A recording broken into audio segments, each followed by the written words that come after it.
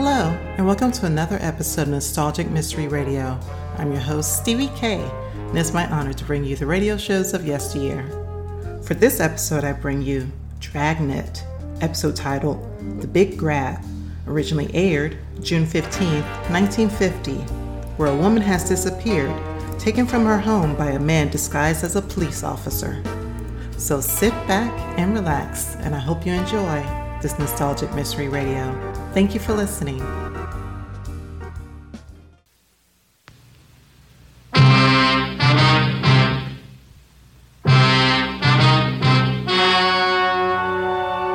story you are about to hear is true.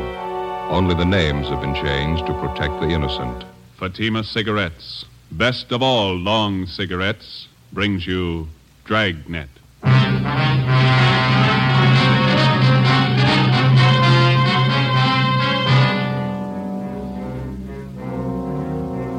You're a detective sergeant. You're assigned to homicide detail. A woman has disappeared, taken from her home by a man posing as a police officer. Your job, find her.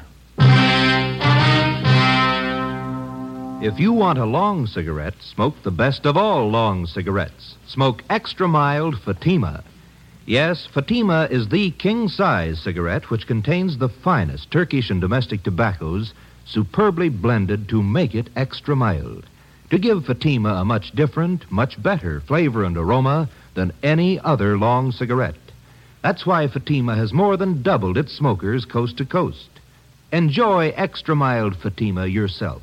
Best of all, long cigarettes. It's wise to smoke extra mild Fatima. It's wise to smoke extra mild Fatima.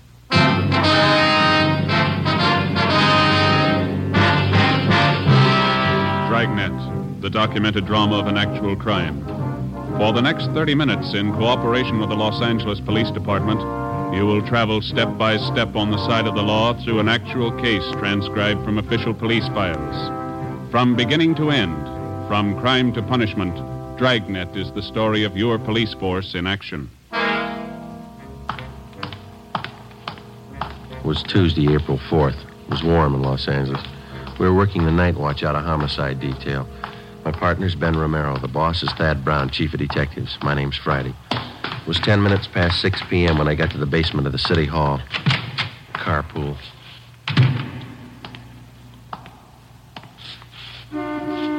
Over here, Joe. Hi. Thad Brown will be down in a minute. Captain will follow us out later. Okay. No contact yet? No, he's still waiting. You take care of the local broadcast? It's already gone out. They'll put the descriptions on the air every hour. How's it look to you now? I don't know. Nothing more we can do to, make a contact. Oh, here's Thad Brown now. You want to squeeze over a little? Oh, yeah, sure. Hi, Chief. Aye.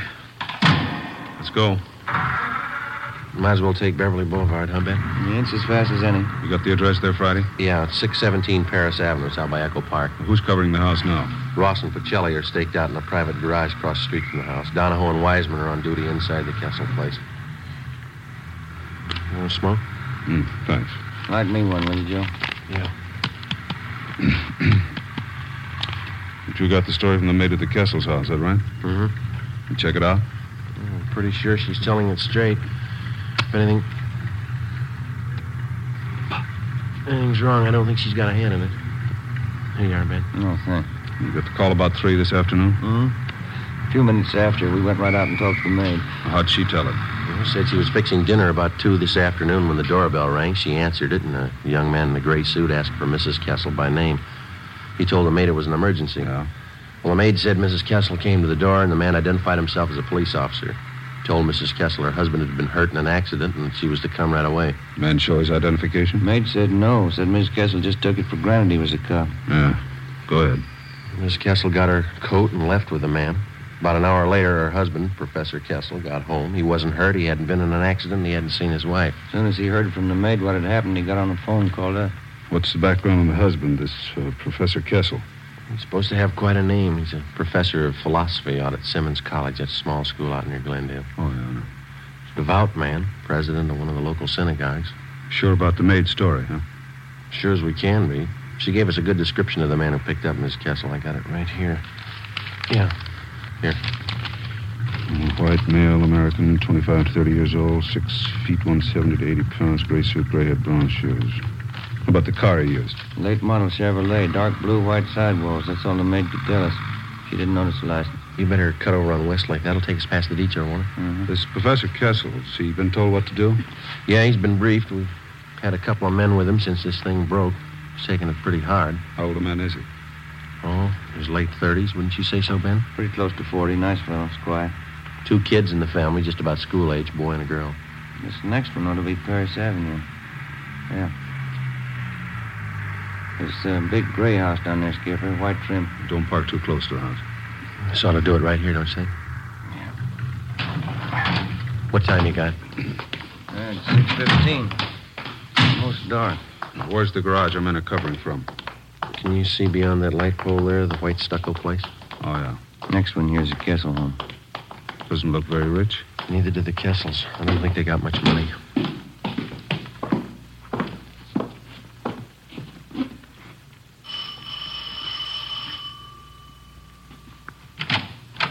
Hi, Donahoe. Come in.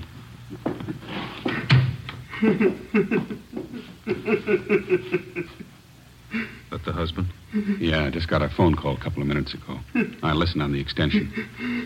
Who called? Tried to trace it. The guy wouldn't stay in the line long enough. What'd you say? Tell the cops to stay away. Said it twice, tell the cops to stay away. Yeah? Said if they don't, I'll kill her.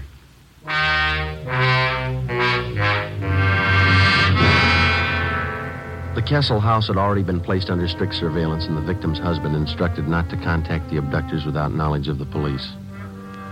To the working detective, there's only one rule to go by when the job of solving an abduction is put in his hands. Find the victim as fast as possible, get the victim to safety, then go after the criminal. It's not an easy job. The responsibility isn't light, and the outcome isn't always successful. If you press too hard, the abductor gets frightened and kills the victim. If you don't press hard enough, the criminal has more time to work for his payoff and then escape. Somewhere between the two was the right answer. We had to find it. 6:30 p.m. Special details of men were ordered out to the bus depots, the railroad terminals, and the airports. Roadblocks were set up at all main arteries leading into and out of the city. Every branch post office in Los Angeles was covered to watch for possible ransom notes addressed to Professor Kessel. 6:40 p.m. We met in the Kessel's living room. Chief, Wiseman. Professor Kessel will be down in a minute. Says he's sorry to keep you waiting. You feeling any better? A little. Phone call about his wife shook him up a bit. Well, how about those people who came in a few minutes ago? Who are they? Relatives. Half a dozen of them. They're waiting back in the kitchen. Well, how'd they know about Mrs. Kessel? They didn't. They'd been invited to dinner. They didn't know anything was wrong till they got here. Mm-hmm. Kessel asked them to stay for the meal. Wants to keep up appearances for the sake of his kids. Doesn't want them to worry about their mother. The dinner that important to him? Well, tonight's the start of the Pesach, the Jewish religion, Passover. Oh, yeah. It's one of the big holidays. Oh, I see. Well, they started off with this dinner tonight. Is that the way? Yeah, big dinner. They call them Seders. Tonight they have the first Seder. Good evening. Sorry to keep you waiting. How are you? No, please sit down. We don't like to intrude on your privacy, Professor Kessel, but I think you can see it's necessary. Oh, yes, of course. I'm very grateful. If there's anything at all I can do to help. Do you have any idea who might be responsible for abducting your wife? That's what has me so confused. How do you mean, sir? Well, I'm sure I have people who don't like me, who don't like us, but someone who would take my wife who says they'll kill her? No, I don't know who it could be. How about the voice on the telephone, Professor? Did you recognize it at all? No, it didn't sound like anyone I knew. He talked so fast, I could hardly understand the man. Do you think the person who took your wife has some other motive besides holding her for ransom? I can't understand that either. If it's money they want, why go after a teacher's wife? $1,500 in the bank, that's all I have. That and this house. How about your immediate family, Professor? Well, my wife, Ruth, her people have quite a bit. I guess you would call them rich. But it's their money, not mine. I can't understand why anyone would do it. Poor Ruth, if anything happened, children. Albert? I'm sorry. It's all right, we understand. Albert? Yes, Bertha, come in, would you, please? Gentlemen, this is my sister, Bertha. She's here with her husband for the Seder. How do you do? How are you? Albert, it's late. Sundown. It's time to start the kiddush. Oh, yes. All right, Bertha. You tell everyone to come to the table. I'll be right in. The officers will have the first Seder with us? Yes, Bertha. You please set them places. Yes, Albert. Say, we don't mean to intrude here. We can wait outside while you have your dinner. Oh, no, please. I'd be honored to have you sit at the table with us. No one in the house should be without food tonight. First Seder for Passover. It's the law. How's that, sir? Oh, excuse me, the Hebrew law. Would you come this way, please? Yes, Professor. He turned and led us down the hallway into the dining room.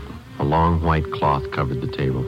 In the center was a brightly polished brass candelabra holding 4 lighted tapers. There were a few platters of food already set out, and at the head of the table, where Professor Kessel stood, an open prayer book. In order not to add to the alarm of his 2 small children at the absence of their mother, Professor Kessel introduced us as friends from Simmons College. This is Mr. Brown, Mr. Friday, Mr. Wiseman, Mr. Romero. How do you do, Victor? Of course. Now, sit down, please, sit down. Yeah, sure smells good. Yeah. You got enough room there, Joe? Oh, fine. Say, how's it work, Wiseman? Should we join in the prayers? Not unless you speak Hebrew. Oh. Baruch atah Adonai Eloheinu melech haolam, borei pri hagofen. Baruch atah Adonai Eloheinu melech haolam, asher bocha banu mikol am, v'raimemanu mikol loshain, v'kedishanu b'mitzvosav. V'atiten lanu Adonai Eloheinu, v'avo moyadim l'simcha, v'agim uzmanim l'sasoin es yoim hagamatzois hazeh. Yeah. Telephone call. Thank you. All right.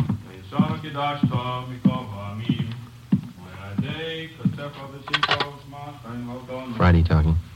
This is Lacey, Joe. Just got a call from the morgue. Yeah? They brought in the body a few minutes ago. They checked the description. Yeah? They think it's Mrs. Kessel. I went back into the dining room and told Chief Brown about the call. He told Professor Kessel. He said he'd finish as quickly as possible so as not to alarm the children and then go with us to the morgue to check the identity of the body. The prayers continued along with the dinner.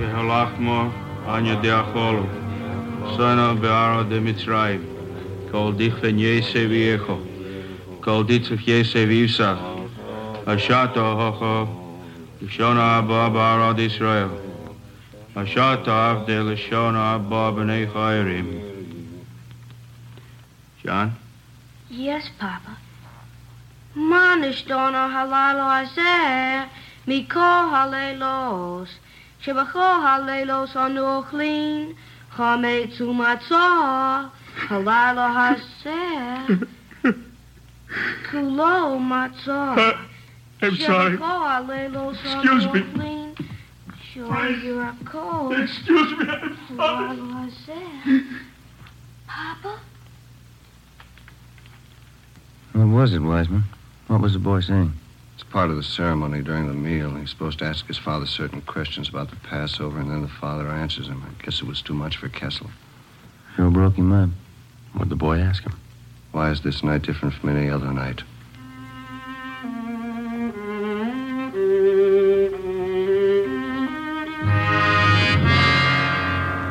"7:30 p.m. Sergeants Wiseman and Donahoe stayed on duty at the house while Chief Brown, Ben, and I drove Professor Kessel to the county morgue. On the way, we called in and checked with Captain Steed of Homicide. He told us there'd been no reports on Mrs. Kessel. 7:43 p.m. Ben and I took Kessel to the basement of the Hall of Justice, county morgue. This way, Professor. Oh, yes. You sure you feel up to it? Thank you. I'll be all right. Cold in here. Yes, sir. Hi, fellas. It's back here. Okay, Archie. This is Professor Kessel, Archie. How do you do? This way. Jane Doe, number 5. I called over as soon as they brought it in. Yeah, thank you. Found the body near Avenue 19, the riverbed across from the auto camp. No identification? No. Here we are. All right.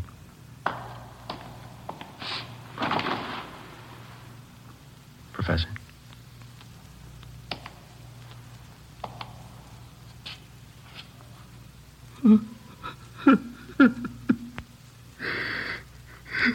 Thank God. Thank God.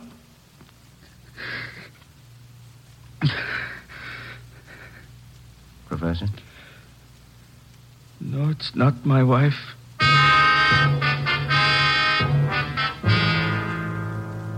It seemed as if both the victim and whoever had taken her had vanished completely. At 11:30, Captain Steed, Ben, and I went across the street for a cup of coffee and a fried egg sandwich. We got back to the office at 10 minutes to midnight. Still no word. At 2 a.m., Ben and I drove back to the Kessel house to relieve Donahoe and Wiseman. We stood our watch in the living room. In the bedroom directly above, we could hear Professor Kessel pacing the floor most of the night. At 5 a.m., Captain Steed called. He told us a letter addressed to the professor had been reported at the Arcade post office. As soon as the outside of the envelope had been photographed and checked for prints, it would be brought out for Professor Kessel to open. Front door? Yeah, I'll get it. Chief? Good morning. Hi, Lee. Hi, Joe. In here. Did you lift anything off the envelope, Lee? Nothing we can use, no. Might have more luck with the letter. Good morning. You brought the letter? It's right here, Professor Kessel. I'd like you to stand by while we open it. This is Lieutenant Jones from our crime lab. Lieutenant? You'll check the note for fingerprints. Oh, yes. I can get you a letter opener. I think this one over here. Yeah, that's all right. I could use my pocket knife.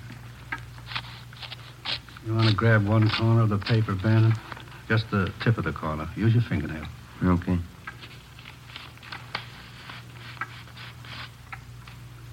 Yeah, that does it. Open it and pin down these corners here. What is it, Freddie? The words are put together with small printed letters. They all seem to be the same kind of typeface. Letters were probably clipped from a book, then pasted together to form these words. Who sent it? What does it say? Thanks, Lee. If you want to see your wife alive, have 30,000 small bills tonight.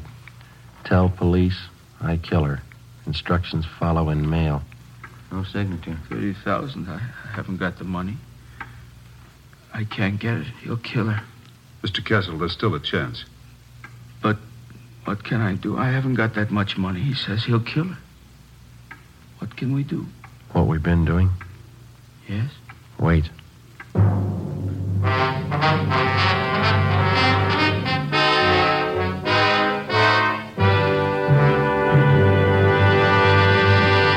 You are listening to Dragnet, the case history of a police investigation presented in the public interest by Fatima Cigarettes. Fatima, the long cigarette that has more than doubled its smokers coast to coast.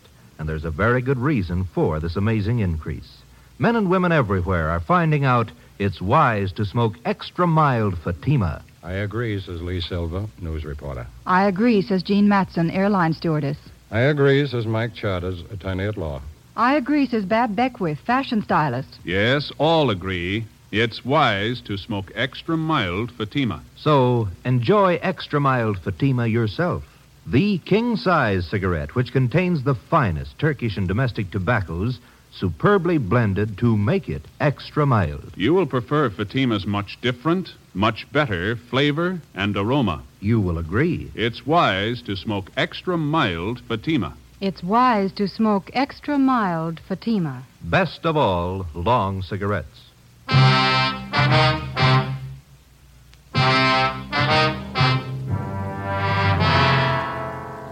Wednesday, 7 a.m.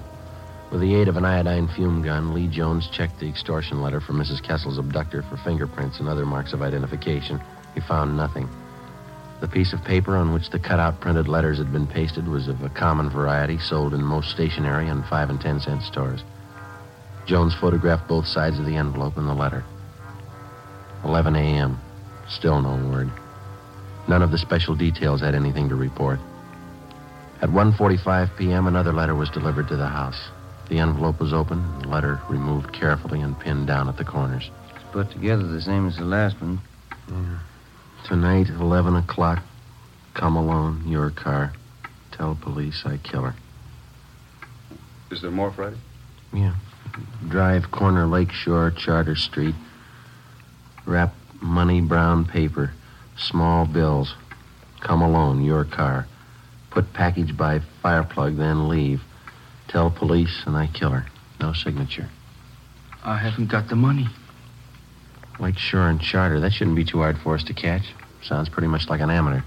That makes it touchy. If he's green, he'll scare easy. If he's scared, he may kill her. Not if we reach him. How can I get the money? You won't need any. We'll have a dummy package made up. There'll be a single dollar bill inside. There's to be newspapers cut to the size of currency. That's what you'll deliver. But when he gets the package, when he finds out it's not the money, what's he going to think? We'll explain it to him. Starting at 10 o'clock that night, more than a dozen cars from the Detective Bureau circled the area around Lakeside Avenue and Charter Street, keeping a distance ranging from 3/4 to a full mile away so as not to scare off the abductor. Some of the cars were parked in service stations, some in private driveways. The neighborhood was located in the heart of a new veterans housing project. For a full 5 blocks in either direction, there were no buildings of any kind where we could keep an eye on the package of fake ransom money. The owner of one of the completed houses nearest the spot on Charter Street was contacted, and he agreed to let us use his home as a lookout point for the stakeout that night. 9 p.m. Ben and I took up our positions on the roof of the lookout house. We were equipped with 2 pair of night binoculars and a walkie-talkie. I could think of a few other places I'd rather spend the night. How well can you see that intersection from here? Comes in fine with these binoculars. The guy shows we ought to see him. Yeah, I better check with the captain again. What time you got? 9:25. Where's the skipper parked? Private driveway near Charter and Hayworth. Friday to 105K. Friday to 105K. Come in. Yeah, Joe. Go ahead. Got a clear view of the intersection. Nothing yet outside of cramped legs. You reading me okay? Yeah, Joe. Fine. Over. Roger. Standing by. Sure lucky my kid can't see me now. Why? He'd never understand. Why should his father be sitting on top of somebody's roof late at night? He'd never get it. We waited. 10 o'clock came, 10:30. At exactly 11 p.m., as we watched through our night binoculars, we saw Professor Kessel drive up to the designated location 5 blocks away, place the fake package of ransom money by the fire hydrant near the intersection, and then drive away. 11:30, we waited. Midnight. 2 a.m., nothing happened. The package was still lying by the fire hydrant, undisturbed. Captain Steed checked with us periodically on the walkie-talkie. At 3:30 a.m., we were still waiting. At a few minutes past 6 a.m., Professor Kessel was directed to return to the intersection, pick up the package, and drive back to his home. His wife's abductor had failed to show. Maybe the suspect had sensed a trap. Maybe he had no idea of showing up in the first place. Maybe Mrs. Kessel was dead. We didn't know. 10 a.m., Thursday. No further contact from the abductor. A special detail from Homicide, including Ben and I, were ordered on a door-to-door canvass of the general area around Lakeside Avenue and Charter Street. After 7 hours of ringing doorbells and asking questions, we came across a Mr. Harold Olander, one of the longtime residents of the Silver Lake area. We showed him the general description of Mrs. Kessel's abductor. Yeah, that could be Thompson. Don't know for sure, though. Where did you see this Thompson, Mr. Olander? Oh, I saw him lots of times. He rents that cottage of mine down the street there. You see? The white one? Mm-hmm. Does this Thompson have a car? Thompson? Yeah, new one. I wonder if you could describe it. Chevrolet, nice looking. Blue color, I think. Could be, Joe. Is Thompson in the house now, Mr. Olander? Nope. Saw him drive away early this morning. I can show you the house if it's official police business. It is. Well, come on, then. I got the key right here. Cottage is just down the block there. See the one I mean? The white one? Yes, sir. How long's Thompson been in the house? 2 weeks tomorrow. You noticed anything unusual about him? Nothing special. Comes and goes at odd hours, but then a lot of people do. I don't brag. It's this house right here. Does he usually keep all the blinds drawn? Yeah, now that you mention it. A lot of people do, I guess.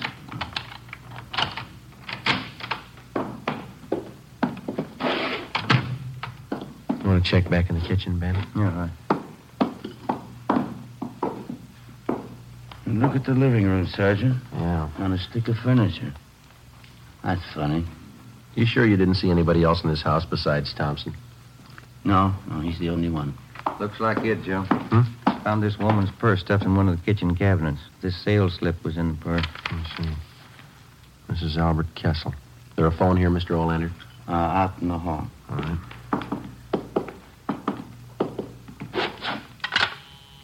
Is it still connected? Yeah. Joe, I'll check back in the bedrooms while you're phoning. Right, Ben.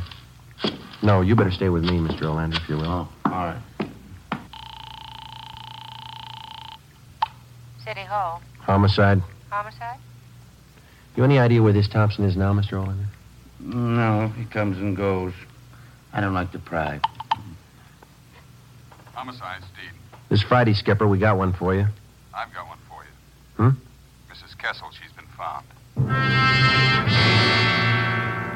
Mrs. Kessel was unharmed. She had no idea where she had been or why she had been suddenly released. All additional information which she could furnish on the suspect was immediately relayed to the entire state in an APB. 2 hours later, at a neighborhood garage Thompson patronized, we got his license number.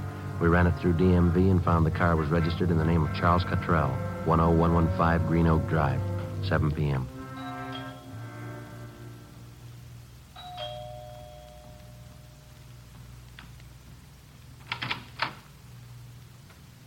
Yes? Police officers. Is Charles Cottrell here? Yes. Come in, please. I knew you'd find him. I kept hoping, but I knew you'd find him. Where is he, ma'am? He'll give himself up. I'm his wife. I talked to him. There won't be any trouble. No trouble. Where is he? You've got to understand, he didn't know what he was doing. We needed money. He didn't know what he was doing. We'll have to search the house, ma'am. Charlie! Charlie, come downstairs! Come down!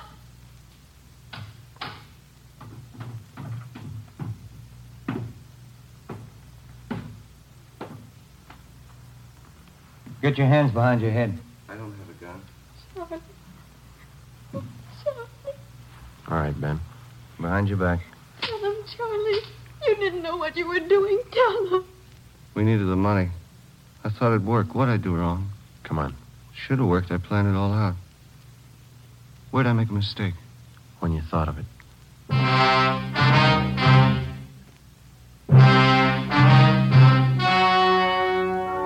The story you have just heard was true. Only the names were changed to protect the innocent. On August 2nd, trial was held in Superior Court, Department 86, City and County of Los Angeles, State of California. In a moment, the results of that trial. It's amazing how many long cigarette smokers are changing to extra mild Fatima. Here is the actual report. From coast to coast, extra mild Fatima has more than doubled its smokers. Yes, more and more smokers every day are discovering that Fatima is the king-size cigarette that is extra mild. Extra mild because it contains the finest Turkish and domestic tobaccos superbly blended to make it extra mild, to give it a much different, much better flavor and aroma. Enjoy extra mild Fatima yourself. Best of all long cigarettes. It's wise to smoke extra mild Fatima. It's wise to smoke extra mild Fatima.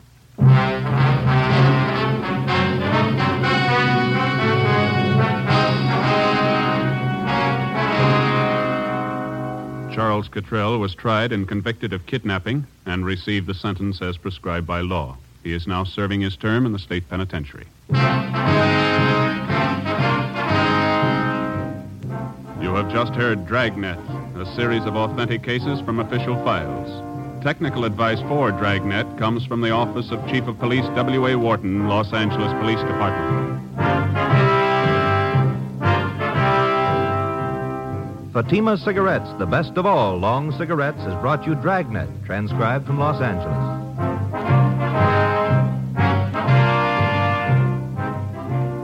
Next, here's Sarah Berner in Sarah's Private Caper on NBC.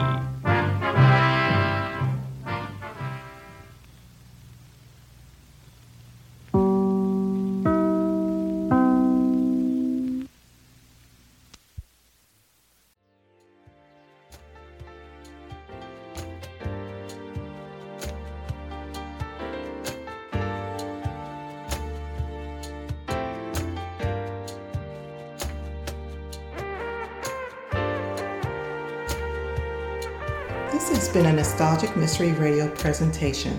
I hope you enjoyed this episode. Please feel free to like and rate this podcast on your favorite app. Also, there's a Nostalgic Mystery Radio YouTube page for your perusal to subscribe to. You can contact me by emailing me at nostalgicmysteryradio@gmail.com. I hope you have a blessed day or evening. And again, thank you for listening.